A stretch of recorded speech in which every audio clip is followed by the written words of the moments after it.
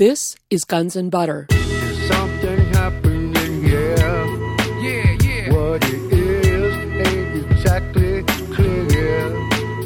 There's a man with a gun over there. You know, all of this is about looking for suspects. Whether it's 9/11 or voter fraud or whatever, you've got people who had means, opportunity, and motive to implement, to promote, and profit from 9/11, voter fraud, from policies of expanded military in the world. And these are the suspects. I mean, if you're going to do an investigation, you make a list of suspects, and then you go find out who had access, who was doing what, where, who could buy thermite quickly and install it. I mean, whatever. You go ask those questions. It's an investigative process. I'm Bonnie Faulkner. Today on Guns and Butter, Dr. Peter Phillips. Today's show, the Global Dominance Group and 9/11. Dr. Phillips is Professor of Sociology, Media Research Specialist, and Director of Project Censored at Sonoma State University. Project Censored is a media research group that for 30 years has researched and published the most important stories that the corporate media didn't cover. On June 4th, 2006, Dr. Phillips presented his most recent research at the 9/11 Education and Strategy Conference in Chicago. This talk documents how the leadership class in the United States is dominated by a neoconservative group of people with the shared goal of aggressively asserting U.S. military power worldwide. Recent research at Sonoma State University lists 240 global dominance associates who have been the primary promoters and beneficiaries of the so-called War on Terror before and after 9/11. These advocates dominate the U.S. government today and receive a lion's share of corporate media attention. Dr. Peter Phillips. I'm Director of Project Censored, and we're a media research group that for 30 years is putting out a list of the most important news stories that the corporate media hasn't covered. So that got us interested in 9/11 unanswered questions right away. Our book in 2003, which came out actually just about a year after 9/11, listed everything that we'd seen at that point that looked like very serious, well-documented, unanswered questions. And we took that even further last year in our book, which is the one that's out right now, 2006. This has a full chapter, Unanswered Questions of 9/11, and it talks about Otta's money and Building 7 and all of those things, most of which people here today, after a couple of days of this, are pretty familiar with. One thing that became interesting to me early on and fit into the kind of research I do. I do political research about power elites and have looked at higher class policy councils and groups in the U.S. who kind of are the decision makers, the ones making the decisions in the United States. And I've traced their histories and looked at a long 100-year history of post-industrialization and policy councils going back to the national manufacturers and then the Trilateral Commission, all these different groups. And they're all interesting. They're all elite policy planning groups. But what's happened relative to 9/11 and before is the significant shift in the power base within the policy groups in the United States.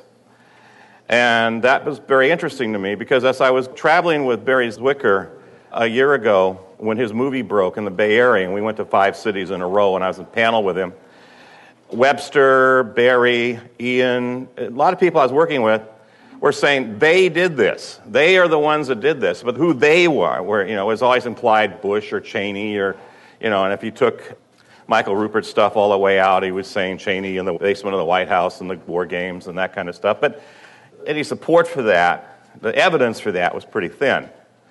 And so we really wanted to put, some parameters on and some definition of who they are. Who are the people in power? Who are the decision makers? So we started kind of a network analysis where we take a look at who the beneficiaries are from 9/11, who were the advocates before. We look at the history of the neocons, and we put together a list, which is available here, and it's on our website at projectcensored.org, of 240 key players in what we call the Global Dominance Group.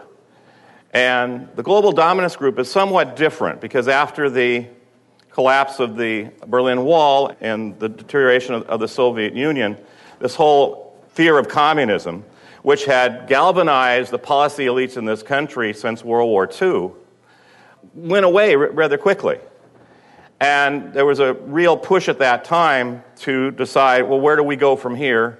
And what have been our strategies? Our strategy has always been détente, mutually assured destruction between the Soviet Union and the U.S., statesmanship and that. So we see an emergence then where the leadership class in the United States becomes dominated by a neoconservative group of people who have a shared goal of aggressively asserting U.S. military power worldwide. So our research identifies the key actors in this global dominance group, examines how they are interconnected, how they are supported by the corporate media, and how these key newsmakers use public relation firms to put their agendas out. And we review who benefited after 9/11, and we examine how Bush, Cheney, and Rumsfeld as the most public figures of this group, but how they're interlocked in public-private partnerships with the corporate media, with private foundations, the military contractors, policy elites, government officials, and that collectively, in a very tight group, they support the U.S. military global domination of the world. So this is why we call them Global Dominance Group. Now, Wolfowitz, Alan Bloom, Richard Pearl, they came out of Chicago's Committee on Social Thought, Leo Strauss, and had this neoconservative philosophy. But they were few in number. But the philosophy is somewhat interesting. I want to give some examples of that. Adbusters magazine defined neoconservatism as the belief that democracy is best defended by an ignorant public pumped up on nationalism and religion. And only a militantly nationalist state can deter human aggression. And such a nationalism requires an external threat, and if one cannot be found, it must be manufactured. So this belief, that the people in the country will go along with and want to defend our nationalism is very present. And John Pilger wrote, he had actually interviewed Richard Pearl back during the Reagan administration. And this is his quote. He said, I interviewed Pearl when he was advising Reagan. And he spoke about total war. This was back then. And I mistakenly dismissed him as mad. He was writing this about 2 years ago. And he said, and recently he used the term in describing America's war on terror. No stages, Pearl said. This is total war. We're fighting a variety of enemies. There are lots of them out there. All this talk about we're going to do Afghanistan, then we'll do Iraq, and it's entirely wrong. We just let our vision of the world go forth. We embrace it entirely. We don't try to piece together clever diplomacy. We just wage total war. Our children will sing great songs about us in the future. So that's Pearl. 10 years ago, during the Reagan administration. So clearly within that, and when Bush was elected to presidency, then Cheney became Secretary of Defense, Bush the first. So the expansion, the neoconservatives were starting to be placed in positions of power within the government, within Bush the first administration. And by 92, Cheney, using Louis Livy and Paul Wolfowitz and other writers, had produced what was called the Defense Planning Guidance Document. This was an internal memorandum circulated with the Pentagon and in high government officials that advocated the U.S. military dominance of the globe in a new world order. That's when that terminology first started. And if you remember Bush talking about a new world order back during Gulf War I, that was kind of the origin of it, this new world order, U.S. to dominate the world. What was interesting, and it called for words we hear today: unilateral action, forward presence of troops worldwide. That was, and the U.S. was to dominate friends and foes alike, so that we'd be stronger, literally, militarily, than anybody else in the world. Even if they're our friends, you don't know that, maybe the French next year won't go along with what we want. So anybody, we needed to be stronger so that we could threaten literally anybody in the world. Well, the defense policy guidance document was leaked to the press. And people were kind of in shock about it. The New York Times wrote on March 11th, 92, that senior White House and State Department officials have harshly criticized a draft Pentagon policy statement that asserts America's mission in the post-war era prevent any collective friendly or unfriendly nations from competing with the United States for superpower status. So the New York Times is saying, hey, this isn't a good idea. Bush kind of backs off on that as a strategy.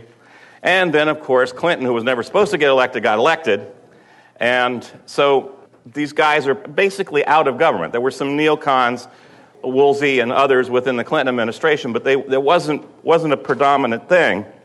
So Clinton kind of stays away from promoting global dominance as an ideological justification for continued high defense budgets. In the early 90s, there was this talk of a Cold War dividend, that we were going to have money for schools and for the economy, and that didn't last very long. But the defense spending went down a little bit. It dipped a little bit. And Cheney had actually did that. It was symbolic, but we see kind of a maintenance. But Clinton's strategy for helping the defense contractors at that time was to actively pursue the expansion of U.S. weapons sales worldwide. So we went from 16% of the international weapons sales in 1988 to 63% in 97. Remember Ron Brown before they got his airplane? And he was going around promoting arms sales for the defense contractors all over the world.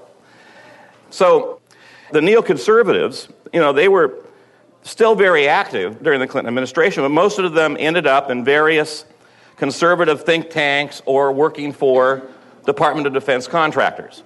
So they moved into the Heritage Foundation, the American Enterprise Institute, the Hoover Institute, JENSA, the Jewish Institute for National Security, Center for Security Policy, and others.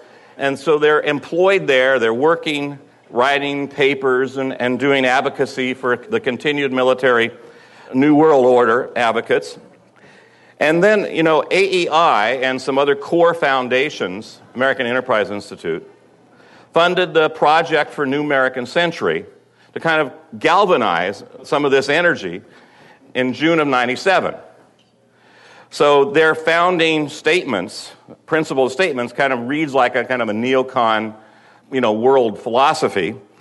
We need to increase defense spending. That's kind of core idea number one. To carry out our global responsibilities. We need to strengthen our ties with allies and to challenge regimes hostile to us. We need to promote the cause of political and economic freedom abroad. And we need to accept responsibility for America's unique role in preserving and extending the international order friendly to our security, prosperity, and principles. So this is, protect American corporations anywhere in the world, essentially. And it was kind of this declaration. So when PNAC is founded, there was 25 people who signed that original statement of what they were about. Elliott Abrams, Gary Bauer, Jeb Bush, Cheney, Elliott Cohen, Khalizad, Libby, Dan Quayle, Wolfowitz, Rumsfeld, some of the names we know publicly now. But, there's 25 people. 12 of them went right into positions with Bush II. And so they were lining up, they were ready, and it took them 3 years to put out the Defense Strategies, Resource for a New Century. That's a document that is often referenced as PNAC's document, the Strategy for a New America Defense. That came out in September of 2000. But they put a number of other policy statements out in that time period and were very active. What's interesting is they're interconnected with, a dozen key policy groups in the country. So this was a new group formed, but it was coming together with energy from a variety of sources. So it wasn't just these 25 guys getting together and say, it's time to do this. So the Defense Policy Guidance document was actually written by Libby and Wolfowitz in 92, looks very much like what came out of the PNAC in 2000. Some of the language is the same. They use some of the same kinds of adjectives and verbs. And the PNAC one was Steve Carbone was in on that, and a number of others who went on to have high positions in the current administration. So that rebuilding American defenses called for homeland protection. We start to get that use of the word homeland security, homeland protection. the ability to wage simultaneous wars anywhere in the world, to have a global policing role. In other words, we're going to be the police force for the world. To be able to control space, weapons in space, the weaponization of space, and to be able to make those kinds of, literally, I mean, they would love to be able to melt Gaddafi as he was giving a speech somewhere with a satellite beam, and they still have these visions of that kind of Star Wars weapon control, better than anybody else has got. We see the drones and we see that kind of stuff, and that's kind of the beginning. But they have this technology dream. And they also want to control cyberspace. And they just said that right away. I mean, they want to be able to control the information flow in the internet and that around the world. And then they said that the 90s was a decade of neglect, and the U.S. must increase its military power to preserve a Pax Americana. In other words, we're going to impose peace on the world, and we're going to do that militarily. So we've got 700 bases, with forward deployment of troops worldwide, and they identified very specifically Iran, Iraq, North Korea, and particularly China. They spent a good bit of time talking about China, containment of China. China's the major threat, and making sure that we will always have military dominance and being able to control China. So, and they said that, this is going to be a problem because the American people aren't really tuned into, having an empire and global military domination. And we don't even talk about it like that. They didn't want to talk about it like that. But, they said that that's not going to happen. And then, of course, the famous words, unless there's a new Pearl Harbor. So they're laying that right out. And, of course, 9/11 gave us that catastrophe to which they were able to maximize this philosophy and continue military expansion and growth. You're listening to sociology professor and director of Project Censored, Dr. Peter Phillips. Today's show, The Global Dominance Group and 9/11. I'm Bonnie Faulkner. This is Guns and Butter. So we looked at who are the beneficiaries from this process. You can identify who the people are advocating for global dominance. You look at who the beneficiaries are, and then you start to put the names of the people that run those boards of directors together in a group and as a list. They all know each other. I mean, they go to different meetings and they talk. I mean, these people, if you're on a board of directors of a major defense contractor, you know all the players. And there's not that many. I mean, our list covers about 240 people, and we show the interlocks between the various groups and who they are. So we looked at the key advocacy groups, PNAC being one, but also the Hoover Institute, the American Enterprise Institute, the Hudson Institute, the National Security Council, Heritage Foundation, the Defense Policy Board, the Committee on the Present Danger, the second one in terms of the one about Iraq, the Jewish Institute for National Security Affairs, the Manhattan Institute, the Committee on the Liberation of Iraq. That was during Clinton's administration with Bruce Jackson, and they put together this committee advocating the invasion of Iraq back then. The Center for Security Policy, the Center for Strategic and International Studies, the National Institute for Public Policy, and the American Israeli Public Affairs Committee, AIPAC. So those groups, those 15 groups, are kind of the core philosophical supporters for the PNAC, and money, too, that went in. And you see, and you look at individuals who are giving speeches to these groups, or people coming out of them doing policy position statements and that. And these groups, their core elements are closely interlinked with the top defense contractors in the country. So here's a quote from Condoleezza Rice, and she's speaking at the Hoover Institute in 2000. And actually, she's saying, as the world's leading superpower, the United States has special responsibilities. I like to think about this as a great train that's moving down the track. And the metaphors that get used here are interesting. There's markets and competition for private capital. And Rice is saying, clearly, the United States is kind of in the conductor's seat. And with this position of leadership, we have this responsibility to keep the peace. So, it's kind of quaint, but it's like, okay, we got to have a military that's going to rule the world. I mean, that's essentially what she's saying. Now, this gets manifested more overtly. We looked at Dick Cheney's speech to the American Israeli Public Affairs Committee, AIPAC, just in March. On March 7th, he gave the keynote speech to the AIPAC meetings. And this is kind of a telling example of the neoconservative global dominance thought. in the current administration. These are his exact words. Israel and the U.S. and all civilized nations will win the war on terror. And to prevail in this fight, we must understand the nature of the enemy. As America experienced on September 11, 2001, the terrorist enemy is brutal and heartless. The enemy wears no uniforms, has no regard for the rules of warfare. Now, this is Cheney. Is unconstrained by any standard of decency or morality. And the terrorists, now this is the part that's incredibly interesting. The terrorists want to end all American and Western influence in the Middle East. Their goal in that region is to seize control of a country so they have a base from which to launch their attacks and wage war against governments that do not meet their demands. Ultimately, to establish a totalitarian empire that runs from southern Spain, across North Africa, through the Middle East, through India and Pakistan, all the way to Indonesia. This is what the terrorists want to do. And you get the ironic, it's a little ironic. And so, and they're trying to build this. So Cheney, he's claiming that there's all these evil terrorists everywhere. They're plotting for the ruin of civilized nations.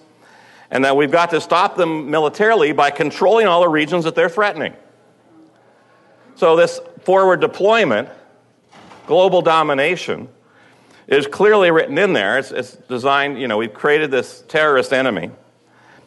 And to prevail over totalitarian terrorists, we have to have U.S. domination of the world.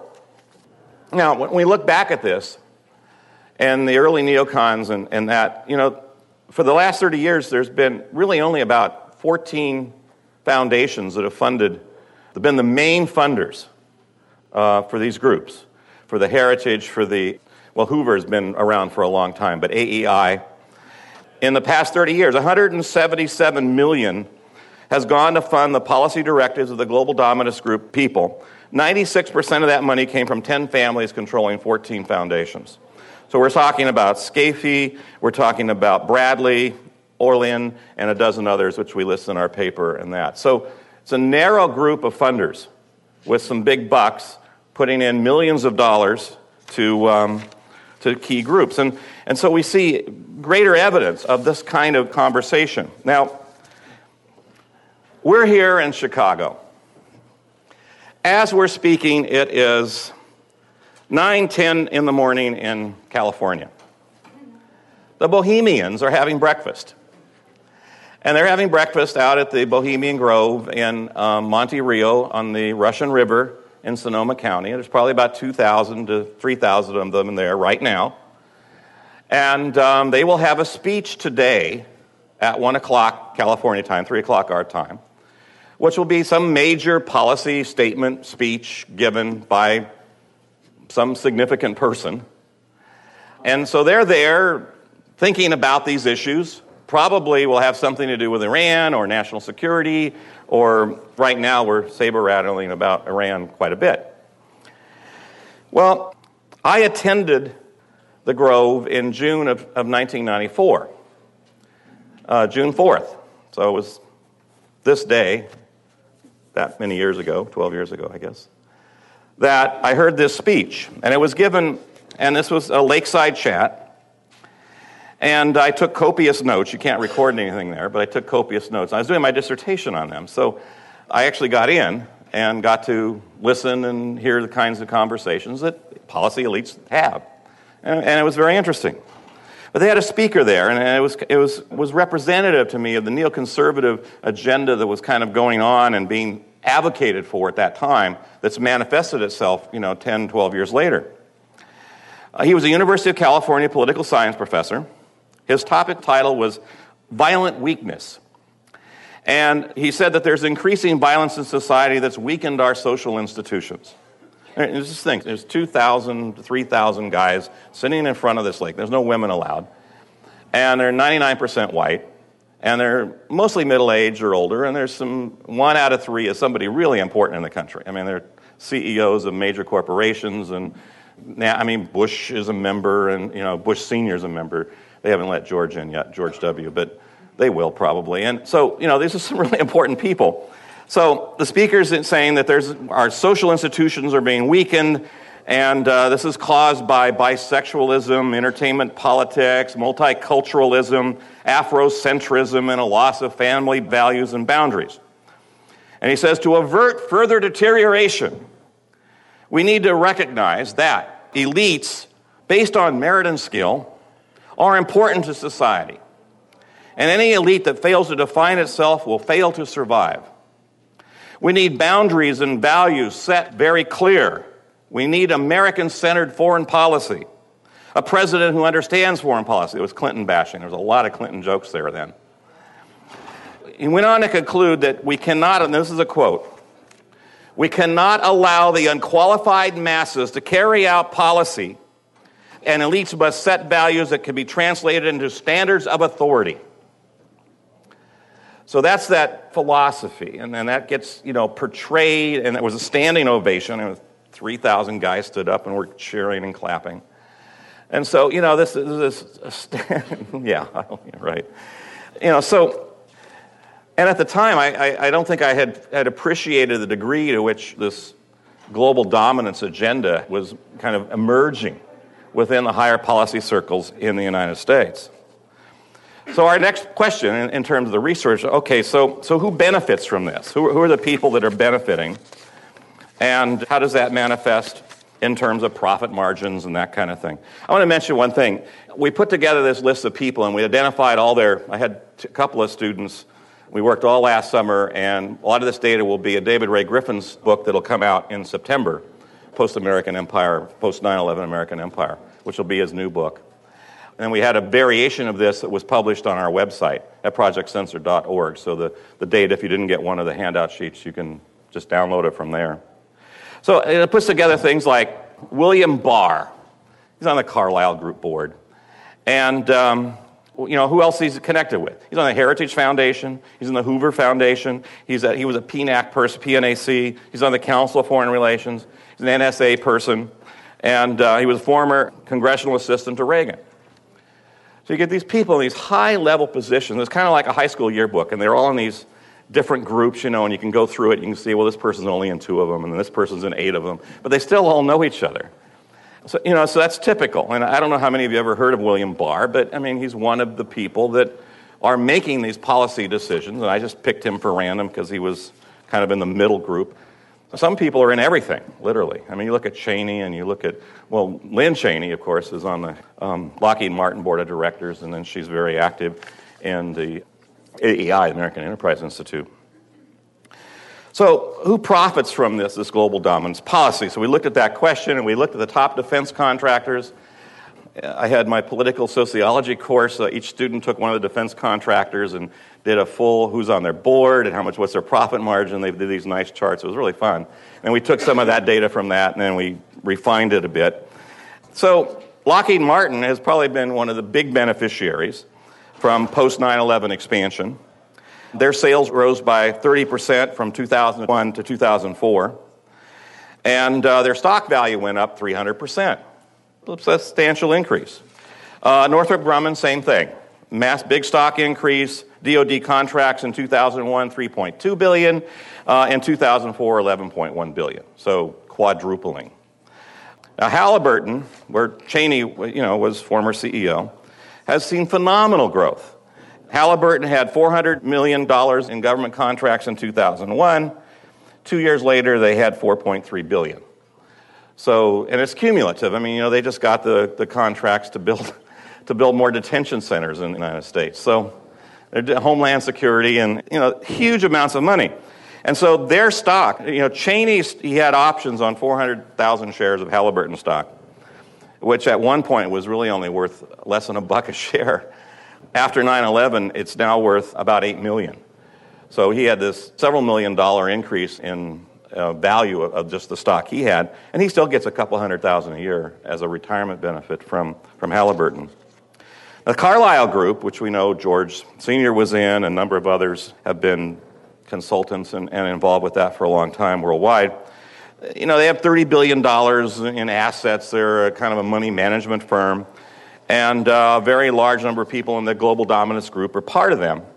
Carlucci, Bush, Baker, Kennard, Richard Darman.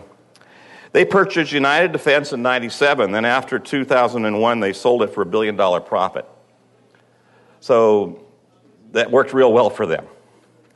So profits for defense contractors are so good that the New York Times in May of 2005 said they got too much money. They're sitting on like $30 billion. What are they going to do with it? You know, they really said this is a problem. Even Boeing at that time had $6.5 billion of cash. So huge amounts of cash have flown into these contractors and top corporations. So we took the top 7 defense contractors that had more than a third of their income from defense contracts. So it's a vital piece of their business to be aware of what the policies are in terms of the U.S. We added in Halliburton and Carlyle because of their political connections. So we're not putting, I mean, you take someone like GE, their defense contracts are really only about 5% of their business. I mean, they're just a huge conglomerate, and they own NBC, and I mean, they're huge, but it's not as vital to their business overall, the defense contracts. If you look at Raytheon, Northrop Grumman, Lockheed Martin, their contracts in the government are vital to the success and the continuing success of those corporations, which is the reason why Lockheed Martin gave to 2/3 of the people in Congress. I mean, 2/3 of the people in Congress received donations from Lockheed Martin in the last congressional election in 2004. So they're deeply involved and very interested in the political process. So we list the board of directors of those corporations and the policy council groups and the people that have been advocating for this, and that's kind of how we put that network together. You're listening to sociology professor and director of Project Censored, Dr. Peter Phillips. Today's show, the Global Dominance Group and 9/11. I'm Bonnie Faulkner. This is Guns and Butter. Now, part of that network also includes direct connections with the corporate media in the U.S. A network analysis of the boards of directors of the top 10 media organizations shows that there's really only 118 people, like darn near fit in this room, that run the corporate media in the U.S. MSNBC, ABC, you know, if you look at their board of directors, we've got 118 individuals. They, in turn, sit on the corporate boards of 288 national and international corporations. So there's this direct interconnect between the media and the big corporations throughout the United States. So they are, when we say media today, it's corporate media, I mean, you literally mean that. They're interconnected with the biggest corporations in the U.S. But they're also, and this is relatively new, very much interconnected with his global dominance group. So William Kennard from the Carlyle Group sits on the New York Times board. He was also former FCC director. Douglas Warner III, who's on Bechtel's board, also sits on GE and NBC's board. John Bryson from Boeing is on Disney's board, ABC. Alwyn Lewis from Halliburton is on ABC's board as well. And Douglas McCorkindale from Lockheed Martin sits on the Gannett board. So you got half of the top 10 with somebody directly from a big defense contractor sitting on the board of director of the big media groups in the country. So this media interlock effectively represents corporate America's interests, and the media has responded to this. So we actually measured the numbers of sites by 2 of the key global dominance advocacy groups, American Enterprise Institute. The New York Times had 55 quotes in 2000 from AEI, and then after 9/11 in 2005, they had 99 quotes. So that was like an 80% increase. And the Washington Post, same thing. 87 quotes from AEI. In 2005, 157. So it's like every other day, AEI gets in the Washington Post, is quoted on some issue that's going on. The Center for Strategic and International Studies, New York Times cited them 25 times in 2000, 61 times in 2005. Washington Post, 54 times in 2000, 81 times in 2005. So these global advocacy organizations are getting more sites, more coverage, and they're represented more in the corporate media in terms of their points of view. So that was interesting. I mean, that was certainly something new relative to that. And And when we took a look specifically at Iran and going ahead with a war against Iran, this whole idea that, Iran's going to get the bomb and that there will be this was Bolton's quote. Iran is like 9/11 with a nuclear option. And Rice called Iran the #1 terrorist state in the world. This all happened in the same week. Rumsfeld, Bush, all of them.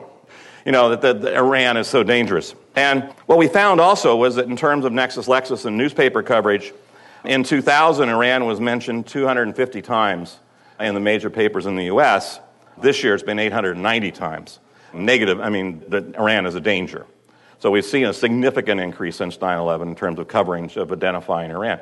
And the PNAC was saying Iran's the bad guys, 10 years ago. So they're continuing with that agenda. But they have help.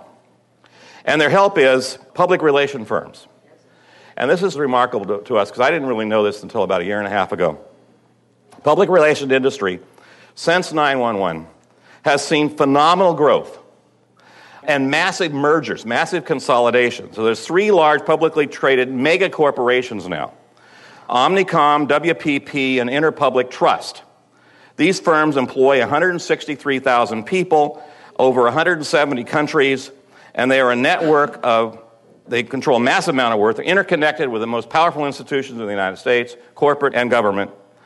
And they have direct connections within the global dominance group, the multinational corporations, and the policymaking groups. So, like WPP is a UK-based conglomerate, and they make up Young and Rubicon, Burston Marcellers, Oakley and Mather Worldwide, Helen Knowlton. Remember the incubator babies in the first Gulf War? Well, that was a Helen Knowlton story. And with a number of other PR, advertising, and crisis management firms all over the world. So this control of media, control of the ideas that are being presented are going through these massive firms. And there's a number of independents, but they're clearly, keenly interlocked. WPP Group, they have 4 of their members on the Council of Foreign Relations. Omnicom has a position on Time Warner. And Omnicom has somebody, a lifetime member of the PBS board. So they're closely interlocked. And this is management of information and news. And then there's a number of notable, and some like the Lincoln Group, which we've heard about. But you don't hear a lot about the Rendon Group, unless you follow war news. Well, they don't say that they're making the war news, but they do. Rendon Group is the company that has worked since the 80s managing the images of Americans' imperial wars. So they work for Bush. They handled Serbia. They were the first big one was the invasion of Panama. And so they shaped the international support for the first Gulf War. They actually created the Iraqi National Congress and handpicked Ahmad Shalabi to be the head of that. They got CIA money to do that. So the Rendon Group is, one that manipulates the news. So they're the ones that brought us the pulling down of the statue. They took the Iraqi National Congress guys, brought them into to that square right in front of the Palestine Hotel where the media all was after they'd shot a few of them, and get the tank to pull down the statue, and that becomes a symbolism, and there's people cheering and stuff, which were from the Iraqi Congress that were brought in. It wasn't local people. And that became this image of how the war was going, and we were winning, and how happy the Iraqi people were that we were there, and all of this. And that was the Rendon Group doing that. They also did the Jessica Lynch story. So, Jessica Lynch, the heroic rescue, they've got the camera crews following the special forces in to rescue her in the hospital, and that was timed. That was the day that the tanks were rolling into Baghdad. That's the day we shot the artillery shells in the Palestine Hotel. That's the day we bombed Al Jazeera. And what's on the front page all over the country? Jessica Lynch. That was deliberate. That was the Rendon Group. That was their policies of deception and having stories that lock us out. So the levels of this, the PR firms, the Lincoln Group now we know had a $100 million contract. They were paying writers in Iraq to write stories favorable to the military. That came out. They were new. They were formed less than 3 years ago. And part of their group was this Vincent Balago, who was a pollster for Reagan and Bush administrations. a PNAC member, Devon Cross, Douglas Dearth, who was a former Joint Military Intelligence Training Center. So these global dominance people are, they'll form a PR company, get a $100 million contract, make money off of this stuff, and they're the ones helping create the lies and the stories that are the propaganda.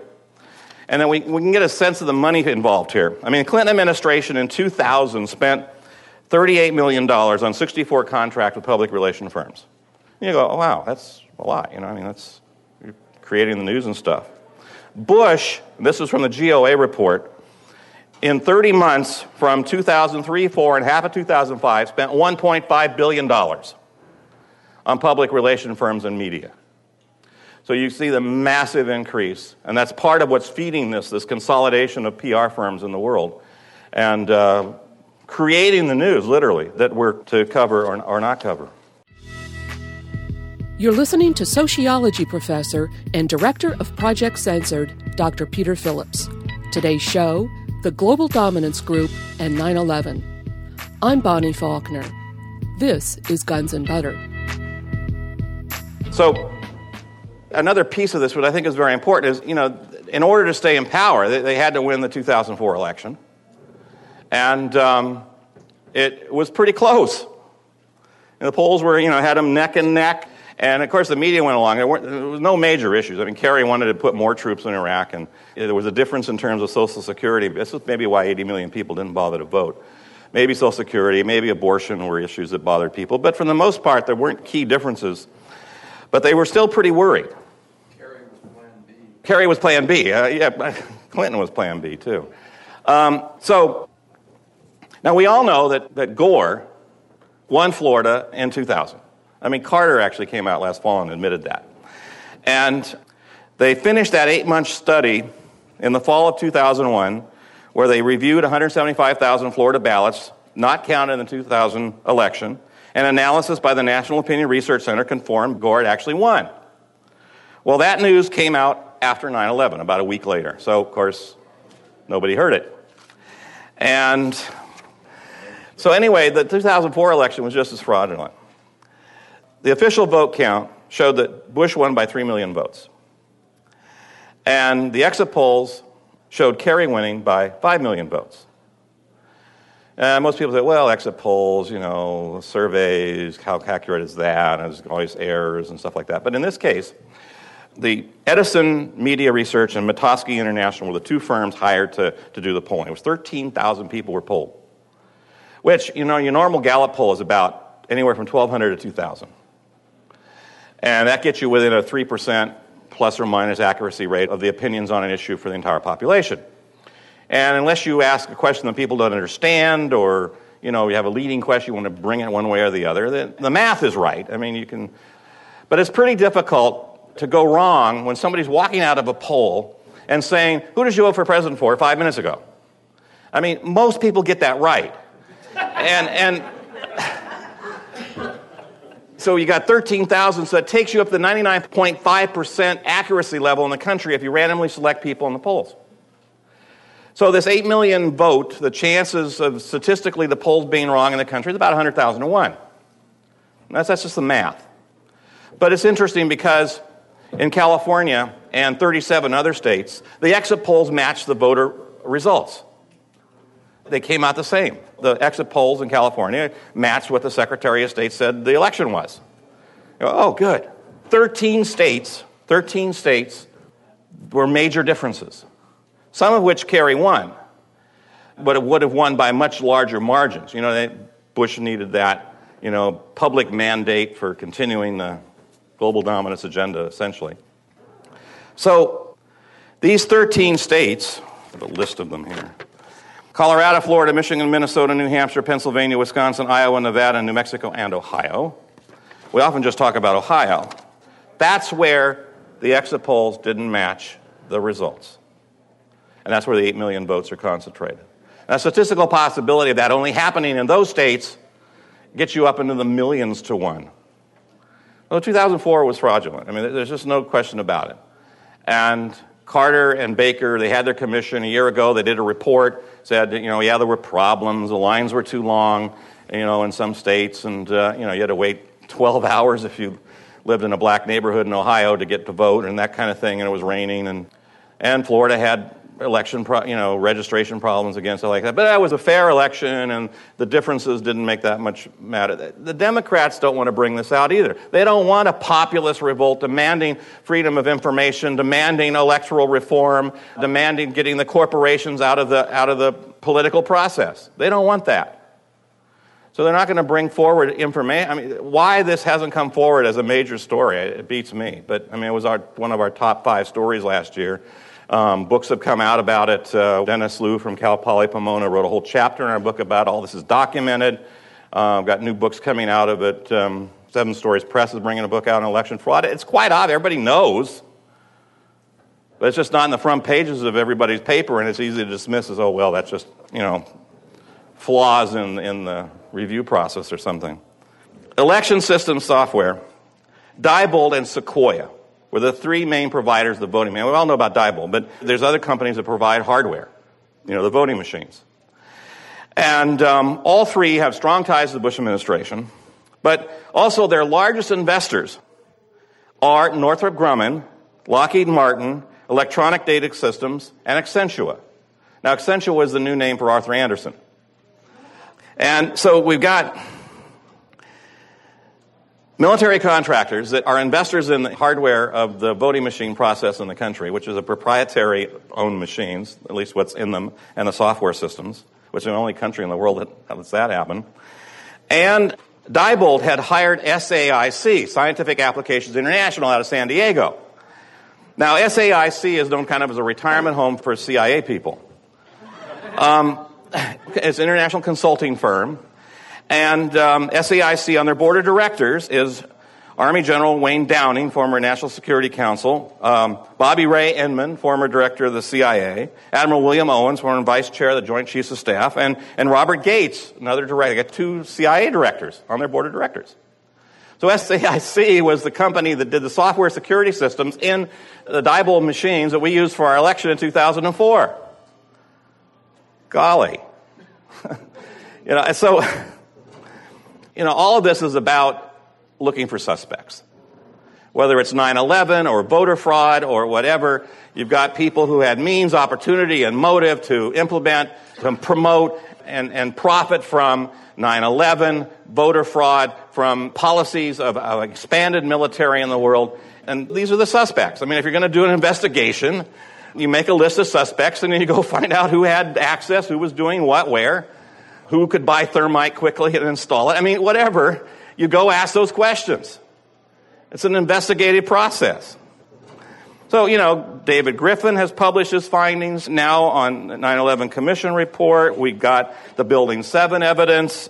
So, we're members of the GDG, the Global Dominance Group, involved in 9/11. Well, they certainly advocated for it. And then we certainly know that all the warnings that happened, that they knew in advance that something was pending. So many of them had been warned not to fly, in August of 2001. And I guess Hillary Clinton just admitted to that, too, that they'd been warned not to fly. So they had every opportunity to know in advance. They had abundance of evidence that they had foreknowledge, and we have abundance of evidence that they really wanted something like that to happen. So, was there a facilitation? Well, we don't have the individuals without more investigation in terms of who was doing, but we got a little peek when we heard about how Army intelligence specialists working in cooperation with Orion Scientific Systems in 1999 and 2000 in a program called Able Danger were monitoring all known Al-Qaeda affiliates of the United States and all their communications. They had acquired the equivalent of a quarter of the Library of Congress of data. I mean, a massive amount of data. I mean, they have identified Mohammed Atta and 4 other of the alleged terrorists as the core of a Brooklyn cell. But it wasn't just that they'd identified them. They'd identified everybody in the U.S. who had talked to them, everybody around the world and their connections, and all of this data was available. They tried 3 times in 2000 to present that data to the FBI and were turned down each time. They finally did take it to the White House and left a chart. They said, these guys are dangerous. Here's their connections. You ought to do something. The charts disappeared. And then they were ordered, right at the end of 2000, they were ordered to destroy all the data. Major Kleinschmidt, who was the only person in the military side of that's been able to testify because he's no longer in the military. The Pentagon wouldn't let anybody currently in the military testify. They had hearings in September, and they had hearings in February. And I've read Kleinschmidt now works for Lockheed Martin doing data mining in Iraq. And, part of that revolving door of, military contractors, back and forth. But he testified, he says, we had this data, we had charts, we tried to present it, we were told to destroy it all and to stand down.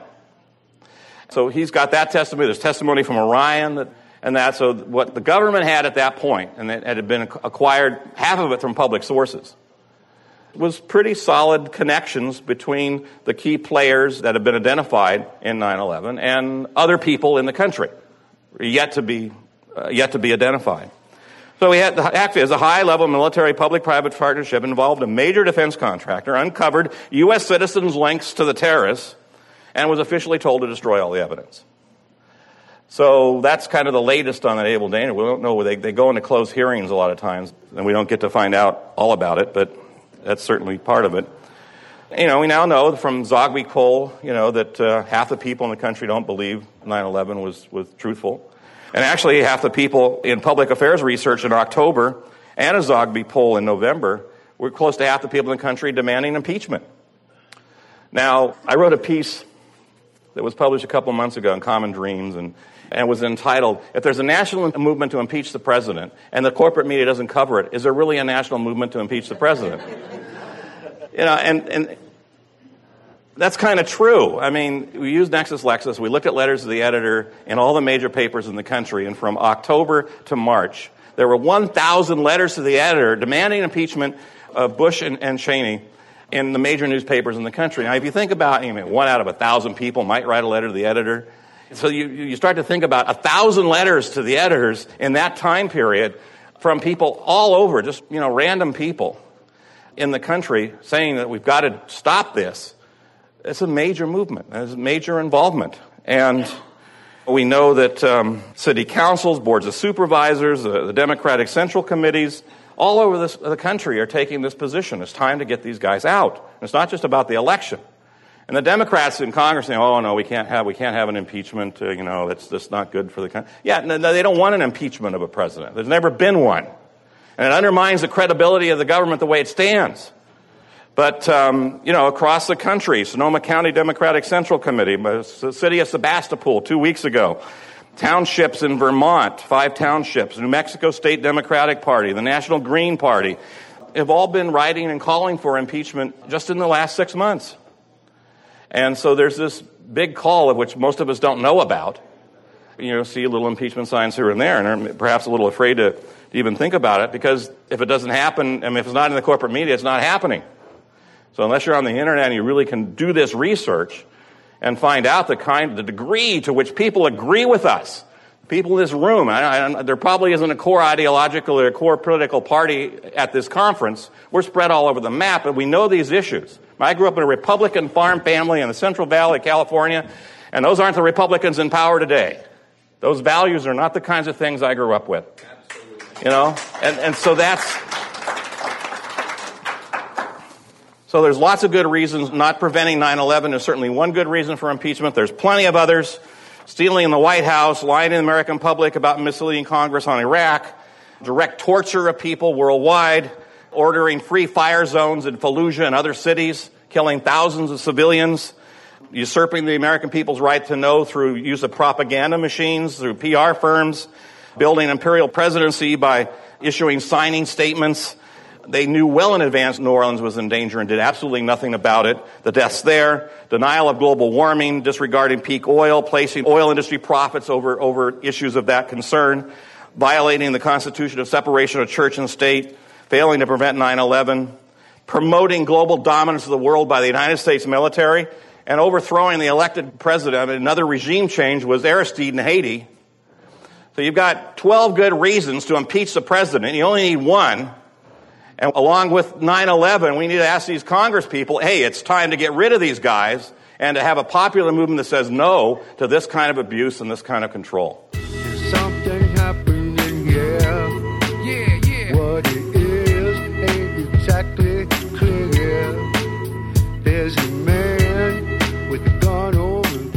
You've been listening to sociology professor, media research specialist, and director of Project Censored, Dr. Peter Phillips. Today's show has been The Global Dominance Group and 9/11. This presentation was given on June 4th, 2006 at the 9/11 Education and Strategy Conference in Chicago.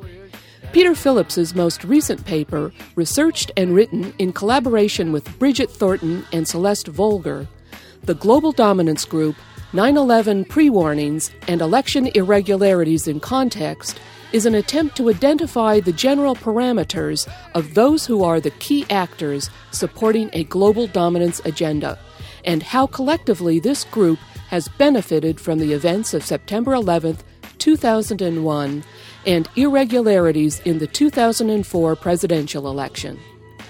This paper is available at the Project Censored website, www.projectcensored.org. That's www.projectcensored.org.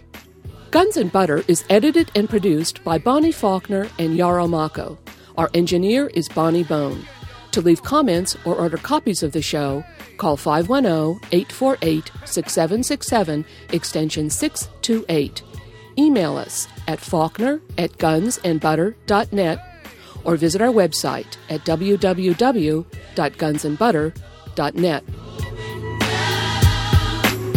Hey yo, these are some serious times that we living in, G. And a new world order is about to begin. You know what I'm saying? Now the question is, are you ready for the real revolution, which is the evolution of the mind? If you seek, then you shall find that we all come from the divine. You dig what I'm saying?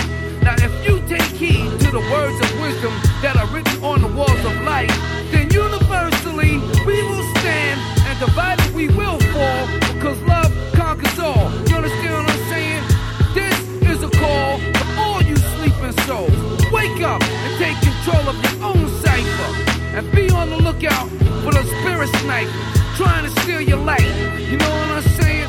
Look what's inside yourself for peace. Give thanks, live life, and release. You dig me?